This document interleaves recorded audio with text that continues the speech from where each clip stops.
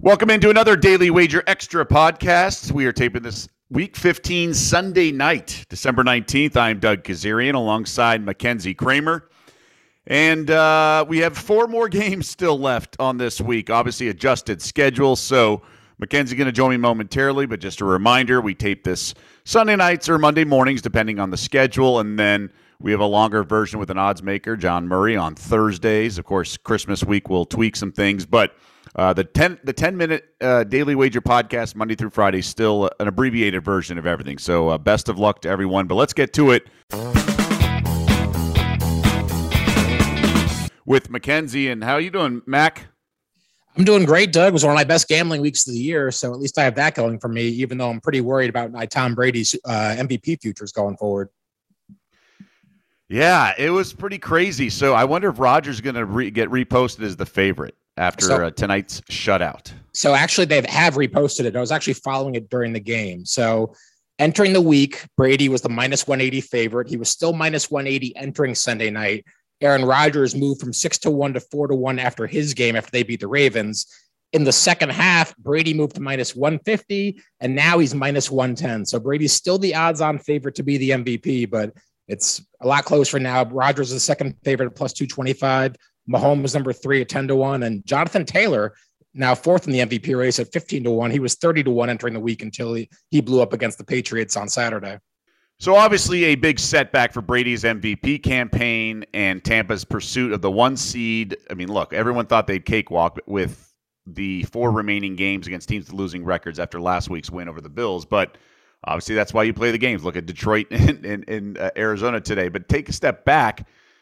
The chalk did not hold serve. Mackenzie, we talked about it last week. What did you say? 9-0 ATS last week. Any favorite of 3.5 or higher. 17-2 ATS the previous 2 weeks. But finally, we saw some dogs barking with outright wins. Yeah, if you look at the overall spreads, home teams, favorites, there really wasn't anything that stood out entirely. In fact, home teams 6-6 ATS, 6-6 straight up. Favorites 6-6 against the spread. So either way you want to look at it, it's pretty 500 week there. So no overarching trends there. Unders did go 7-5 this week, continuing a trend of unders hitting most of the year, other than last week. So, but yeah, we obviously had the 2 double-digit underdogs winning in New Orleans and Detroit. It's the second time that's happened this year. Also happened in week 9. It's the third time in the last 40 years we've had 2 dogs this big win in the last in that time. It's the second straight season happened in week 15, actually. Last year, the Jets did it against the Rams. The Bengals beat the Steelers. So we did have a couple of the big dogs barking, but overall, it's a pretty even day.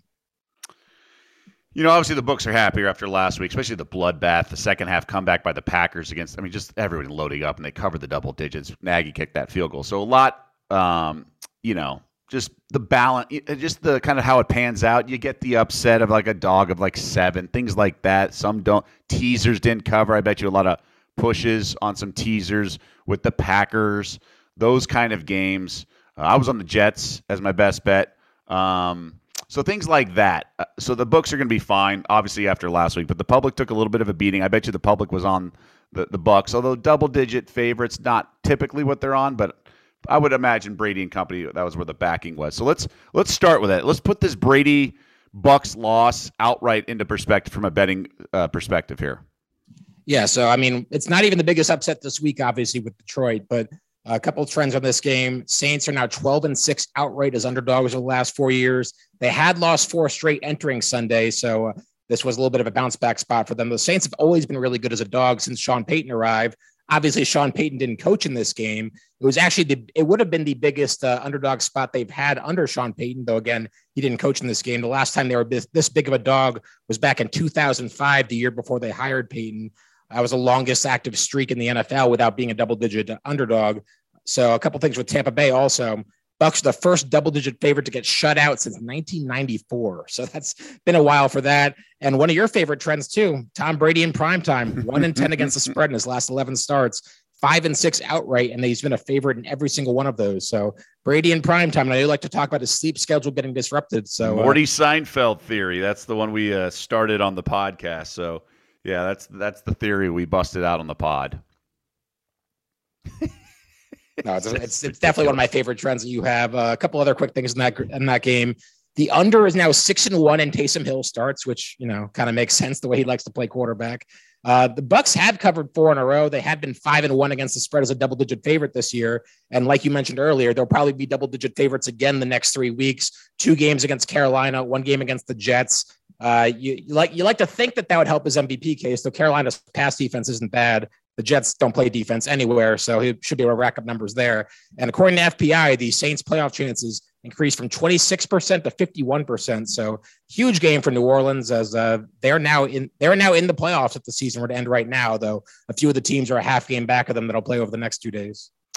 It's a giant mess with that extra wild card that was added a year ago, so it certainly makes things interesting.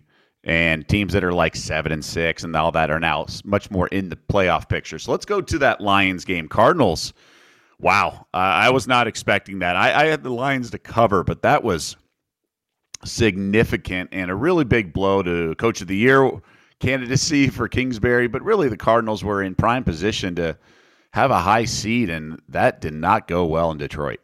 When you mentioned Coach of the Year, I think all of the major award races kind of got blown up this week. The MVP with Tom Brady, Coach of the Year with Kingsbury losing, with Belichick losing, with Vrabel losing. Like a lot of big favorites lost this week in the Coach of the Year race. But as for this game, it's the second largest upset this season, only behind the Bills-Jaguars game earlier in the year. Bills-Jaguars, by the way, was the only game until this week where no team scored a touchdown until the Saints-Bucks joined them this week. First time the Cardinals lose on the road all year. Also the first time they don't cover on the road all year. Lions now 9-5 against the spread this year, 8-2 against the spread when getting at least 4 points. So every time the Lions get a big number, they tend to cover, though. Some bad news in the win, though. The Lions fall out of the number 1 pick in the draft. That now falls to Jacksonville. But either way, big day for Detroit sports with the Lions and Pistons winning. You could have gotten that money line parlay at about 19-1 odds. First time they went on the same day since 2017. And I saw this on Twitter. I wish I can give credit, but I forgot the person's name. But first time they've both won by double digits on the same day since 1973. So great day for Detroit sports. So even all those years of Barry Sanders and the Bad Boys never quite got those stars aligned. Interesting stuff. I say this all the time. Goff is good for like 2 games a year where he just looks lights out. And I think that today he was pretty smooth and pretty on target with a lot of his throws. Now it helped to play in a dome and he's bad, cold weather quarterback. But you just got to kind of throw those games out. But the Lions play hard. They've been a nice bet on team for sure. And it doesn't get any easier for Arizona either. Arizona faces the Colts next week. That line's only 1.5 in favor of Arizona at home. So if you give, 1.5 points for home field, that's basically a pretty even matchup according to the odds makers next week. Yeah, Colts are a chic pick. I was talking about it for a couple months. We've talked about it on this podcast, but he's saying 30-1, 20-1 just to win the AFC. Obviously, the win over New England certainly bolstered their chances of getting to the playoffs and then perhaps positioning themselves to make a run. Let's go to some other double digits. Let's go through the double digit games, and we'll get to some of the closer expected games, at least one of those point spreads. Bills hang on against the Panthers. The old 4th down play action touchdown instead of kicking a field goal in the red zone. So the Bills win by 17. Cam Newton is terrible, continues to be terrible, but 14-point line. That line got steamed up, and it took the play action and touchdown pass by Josh Allen. Yeah, I almost wrote up the Bills laying 10.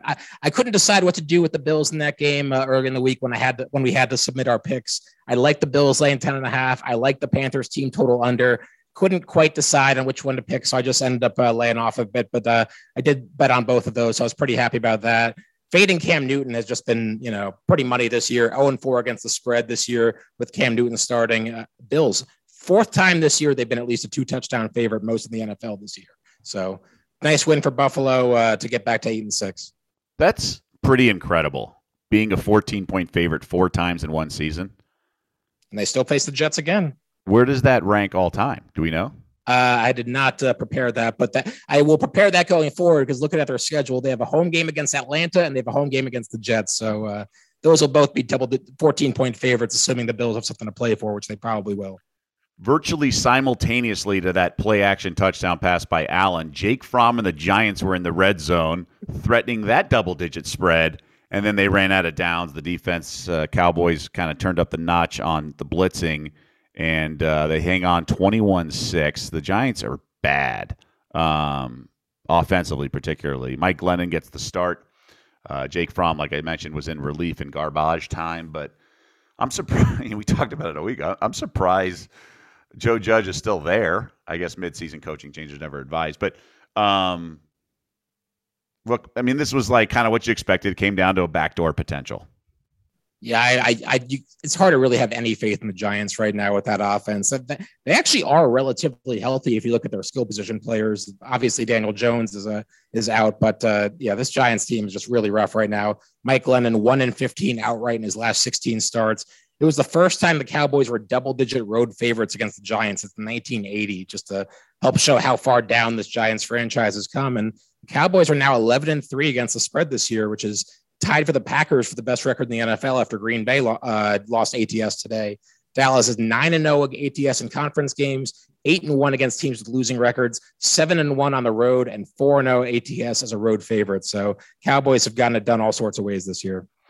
Kyle Shanahan, usually not solid in the home favorite role, but does get the cover. I say double-digit spreads, but it was close, 9.5. Niners pull away against the Falcons. Matt Ryan, I believe the Falcons had 5 trips in the red zone and came away with 13 points. Yeah, you got to feel pretty bad for anybody. Bob.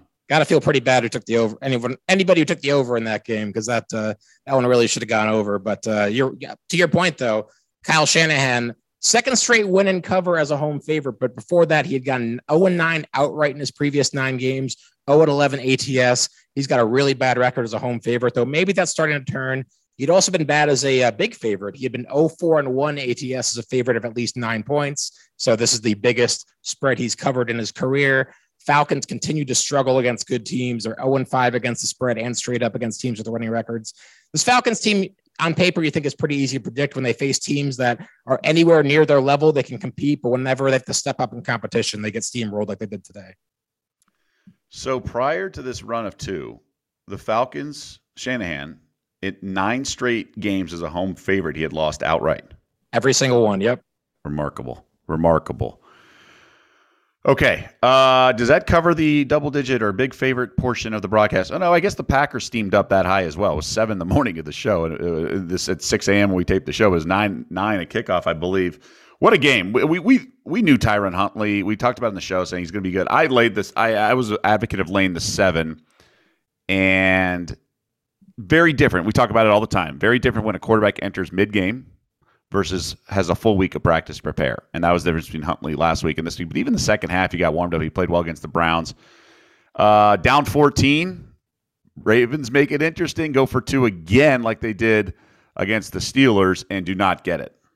Well, what I don't get is if you're going to go for 2 to try to win it at the end, why don't you go for 2 down 14? That's what every analytical metric will tell you to do. When you're down 14, you go for 2 the first time. That way, if you get it, you only need the extra point the next time around. And if you don't get it, it's like, all right, we're down 8. We can go for 2 and try to tie it up. And Harbaugh last week gave some great speech on why he went for 2 points down 15 against the Browns, basically saying that you want the information ahead of time to know whether you're going to be down 9 or down 7. This week, he doesn't even listen to his own advice and kicks the extra point, and then they don't get the 2-point conversion, and they don't have the chance to make up for it later. So I don't understand what they did there, though. I'll tell you why. So you're supposed to do it really in like when you're like in 3 minutes or need a guard, you need like the onside kick. In this situation, I think it was unwise to go for it because the Packers still had 1 timeout and 40 seconds and Aaron Rodgers. So you're not really going for the win. Like the Steelers game in the final seconds when you score a touchdown, yeah, you're going for the win, right? In this case, you're going for the lead. And that is why I do not agree with that decision. Also, to your point, there was so much time when they scored that first touchdown that you don't know if that's how it's all going to play out because you might score with 40 seconds left and want to kick an extra point just to tie the game because of Rodgers. Also, there's a chance like Rodgers down or up 6 instead of 8 may not be as, or 6 instead of 7 may not be as vanilla on offense, trusting the run right away. There's all sorts of things. I just didn't think it was a very wise decision. They did not go for the win. They went for the lead. And that is important to keep that in mind. I didn't really have a strong take on whether they should go for 2 at the end or not. I just think that if you're going to go for 2 at the end, why don't you do for it the first time? I totally get your point that, the Packers are going to try to score there, try to win the game if they're down by 1. But to me, you're the worst. You're the lesser team in this matchup. Your offense is probably the better unit in that game compared to the defense. If you think you got one chance to win it right there, I kind of get it. I don't think it's a bad decision one way or the other. Whether he kicked the extra point or gone for two, I wouldn't be criticizing him. I just criticize it for not going for two down to 14. Copy. All right, Jets and Dolphins. I was on the Mammals, laying 9.5. They dug themselves a hole. Then came back up 7 with the ball, and then Tua botches it. And I thought they were going to get that touchdown, or excuse me, at least a field goal to go up 10. They did not. Pick 6, then later pick 6 for the Jets. And your New York team was a little frisky today. The Dolphins are, I don't understand the Dolphins. The Dolphins should have blown out this Jets team, but I'm aware. They gave the Jets so many chances in this game. They went for a fake punt in the fourth I don't think quarter. it was a called fake punt. I don't know what it was. It was Flores was not looking like he had called that thing. I think you're right, but it was just strange to watch. And they could have run the ball on 4th and 1 from any point in the field. The Jets had no answer for the Dolphins running game, which was led by Duke Johnson, who had barely played in the NFL all year. It's the second game all year he's played for them. It seemed like they wanted to give Duke Johnson some touchdowns in his home ballpark. In fact, if you look at the Jets' first touchdown was by Braxton Berrios, who went to Miami. Duke Johnson scored 2 touchdowns. He went to Miami. So it seemed like both teams wanted to give the Miami guys some touchdowns in their home stadiums. But Jets are now 4-10 against the spread. We're actually getting the cover this week, tied with Jacksonville for the worst mark in the NFL. Those two teams will play each other next week. So major draft implications in that one, even if there's no real life implications on that one, with Trevor Lawrence and Zach Wilson, top 2 picks squaring up, but no juice will be behind that game. As for Miami, 6 straight win, but they didn't cover this time. They're the 4th team in NFL history to get back to 500 after a 1-7 start. So Dolphins back in this playoff race. Yeah, they're not bad. To your point, I think they get a little vanilla on offense. I don't think they trust Tua, so they have a lot of these throws of the flat and very conservative. They don't throw the ball really downfield, but eventually that'll catch up with them against good teams. But you're right. They have won 6 straight, looking much better than they did when they started the year, 1-7. Let's get to some better games. Steelers-Titans. I thought Pittsburgh would start strong. They finished strong, outscored Tennessee 16-0 in the second half. The defense stepping up. Not a goal line stand, but a red zone stand at the end of the game. It was a close measurement, although I think if he got the first down, they would have challenged and realized the spot was way too favorable for Tennessee. He was about a solid half yard to a yard short, so they made it interesting. Got shades of the index card, I was thinking, as Sterator was in the booth for that. And basically, this is kind of what we thought. Pittsburgh kind of kitchen sink game, and would bring it eventually, kind of outgrind the Titans, who are just so limited right now. I just can't believe you said, let's get to some better games. And you brought up the 19-13 game where neither team had any hope to do anything offensively. I mean, it was a close game. There were some entertaining moments in the game. Was it a fun watch? I'm not totally sure about that, but I was on Pittsburgh in this game, so I was pretty happy about that. I even mentioned last week on this pod, I like Pittsburgh as a home dog. The favorite actually flipped in this game with Pittsburgh closing as the favorite. Kind of interesting because both of these teams have been really good as underdogs, but really bad as favorites. So, I mean, not that the spread really affects anything that way, but just funny looking at the trends that way. In fact, before this game, Pittsburgh had failed to cover 9 straight games as a favorite, including the playoffs. So they snapped that streak. Tennessee had been 5-1 outright as a dog this year, but now they have 2 straight losses. Pittsburgh, every team in this AFC North division now has 6 losses this year. And the Steelers, I don't know why I bet them before the game. I should just wait until late in the game and just bet them in the third quarter, bet them in the fourth quarter. In fact, if you look at them recently, they've outscored their opponents 81-37 in the fourth quarter in the last 5 games. And the first 3 quarters, they've been outscored 113-33. So they're scoring about 2.5 times as many points in the fourth quarter of these games as they are in the first 3 quarters. I don't know what it is with this Steelers offense that they don't show up until late in these games. I tweeted earlier today that they kind of remind me of the Tim Tebow Broncos, where I don't know how they're winning these games, but they just seem to linger around early in these games. Then late in the fourth quarter, they find a way to win, and it seemed that way today again. Speaking of that first half, second half disparity, I believe 4 straight games Steelers have yet to score a touchdown in the first half. And here I am betting first half. Yeah. Let's go to a game that was very hyped. Just kidding. Texans and Jaguars. The steam on the Jags, thinking they get rid of Urban Meyer, the stench out of the building. Jags got some steam, which I never really understood because the roster still isn't good. And it closed 6. It was open 3.5, just remarkable. And then the Texans go wire to wire, and Davis Mills looked okay. He looked like a pretty decent game. I don't think I've ever seen anything like that before, where the coach gets fired and the line moves 2.5 points for them because everybody thinks they're going to be motivated with the coach being gone. You're right. That line closed at 6. It was 3.5 before Urban was fired. It was 3 when it opened. So, but Jacksonville is a favorite. You just can't trust them. Last 11 games is a favorite. They're 2-9 outright. 0-3 the last 2 seasons, 0-2 this year, both against Houston and both double-digit losses. And as I mentioned earlier, Jacksonville now holds the number 1 pick in the NFL draft next year for the 2nd straight year. As of now. Correct, now, we with shall that Jaguars-Jets see. game, will have a lot to do with that next week. Oh, yeah, it will. A game that I was watching, so I was on the second half under. Vic Fangio does not understand the concept of timeouts and game management. Oh, my goodness. Bengals win 15-10. Teddy Bridgewater taken to a nearby hospital. Drew Lock came in, threw a touchdown pass. The Bengals answers. That was the rapid fire back-to-back touchdowns near the end of the third quarter. But outside of that, it was field goals and punting and Vic Fangio looking confused on the sideline. Yeah, Vic Fangio calling timeout, literally costing his team 40 seconds in the final 2 minutes when your team's down by a couple points. Not what you're looking for a head coach there. We talk about this every single week, but just hire a 13-year-old who knows Madden and maybe give him a little bit of extra teaching of the rule book to let him know about the 25-second clock and timeouts when there's injured players. But it was just, I don't understand what Vic Fangio is doing, but betting on his unders continues to be a profitable move. 28-18 Vic Fangio under since he become the Denver head coach. Bengals are 3-1 outright in ATS as a road dog this year. It's their fewest points in a win in 7 years. And now the Bengals and Ravens 8-6 on top of the AFC North. Bengals host the Ravens next week, and the Browns and Steelers are on the road against Green Bay and Kansas City. So next week, that Bengals-Ravens game is going to be huge for that division.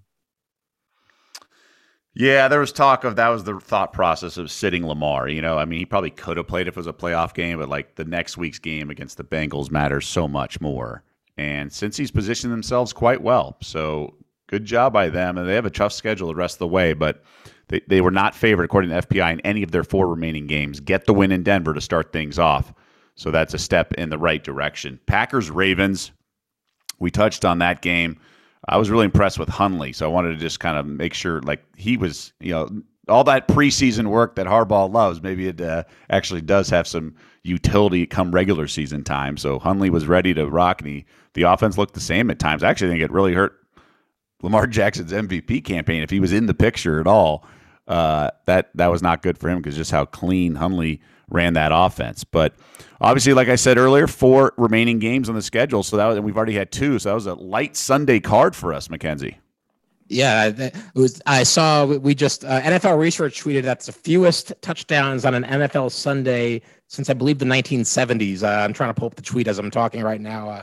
Since fewest on an NFL Sunday with at least 10 games since 1994, according to NFL Research. So we're not used to a Sunday with this little action, but I'm glad you circled back to this Packers-Ravens game because I have a couple other nuggets on this game. That was the game of the day for sure. Oh, absolutely. That was the game of the day. And we only really talked about the 2-point conversion, but you're right. Tyler Huntley played really well for them in that game. And no matter what line you got on the Ravens or on the Packers, you lost. I mean, the look ahead on that was either Green Bay -1.5 or Green Bay -2. I heard some people that took that last week. That would have been ruined by the 2-point conversion. The line opened Packers -7, went all the way down to 4.5, closed at 9. So there was a ton of line movement on this game. There were a ton of line movements on all these games with all the COVID issues, though. Some of them got postponed or moved back a couple of days. So that might affect your bets on that. They might be voided on that. But it was the largest home underdog spot for the Ravens since 2015. And the Ravens under John Harbaugh continue to be really, really good as an underdog, especially recently.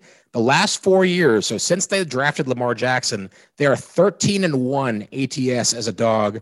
And you might say, hey, that's all Lamar Jackson. Well, they've been dogs 4 times without Lamar in that span, and they covered all 4 of those times as well. So the Ravens, the dog under John Harbaugh, continue to be really good. With their playoff chances, they dropped all the way to 54%, according to FPI. With a win, they would have been up to 87%. So you mentioned that benching Lamar because next week's game is more important. But for the Ravens, all these games are important because they need a lot of wins because, like I mentioned earlier, all 4 teams in that division have 6 losses right now.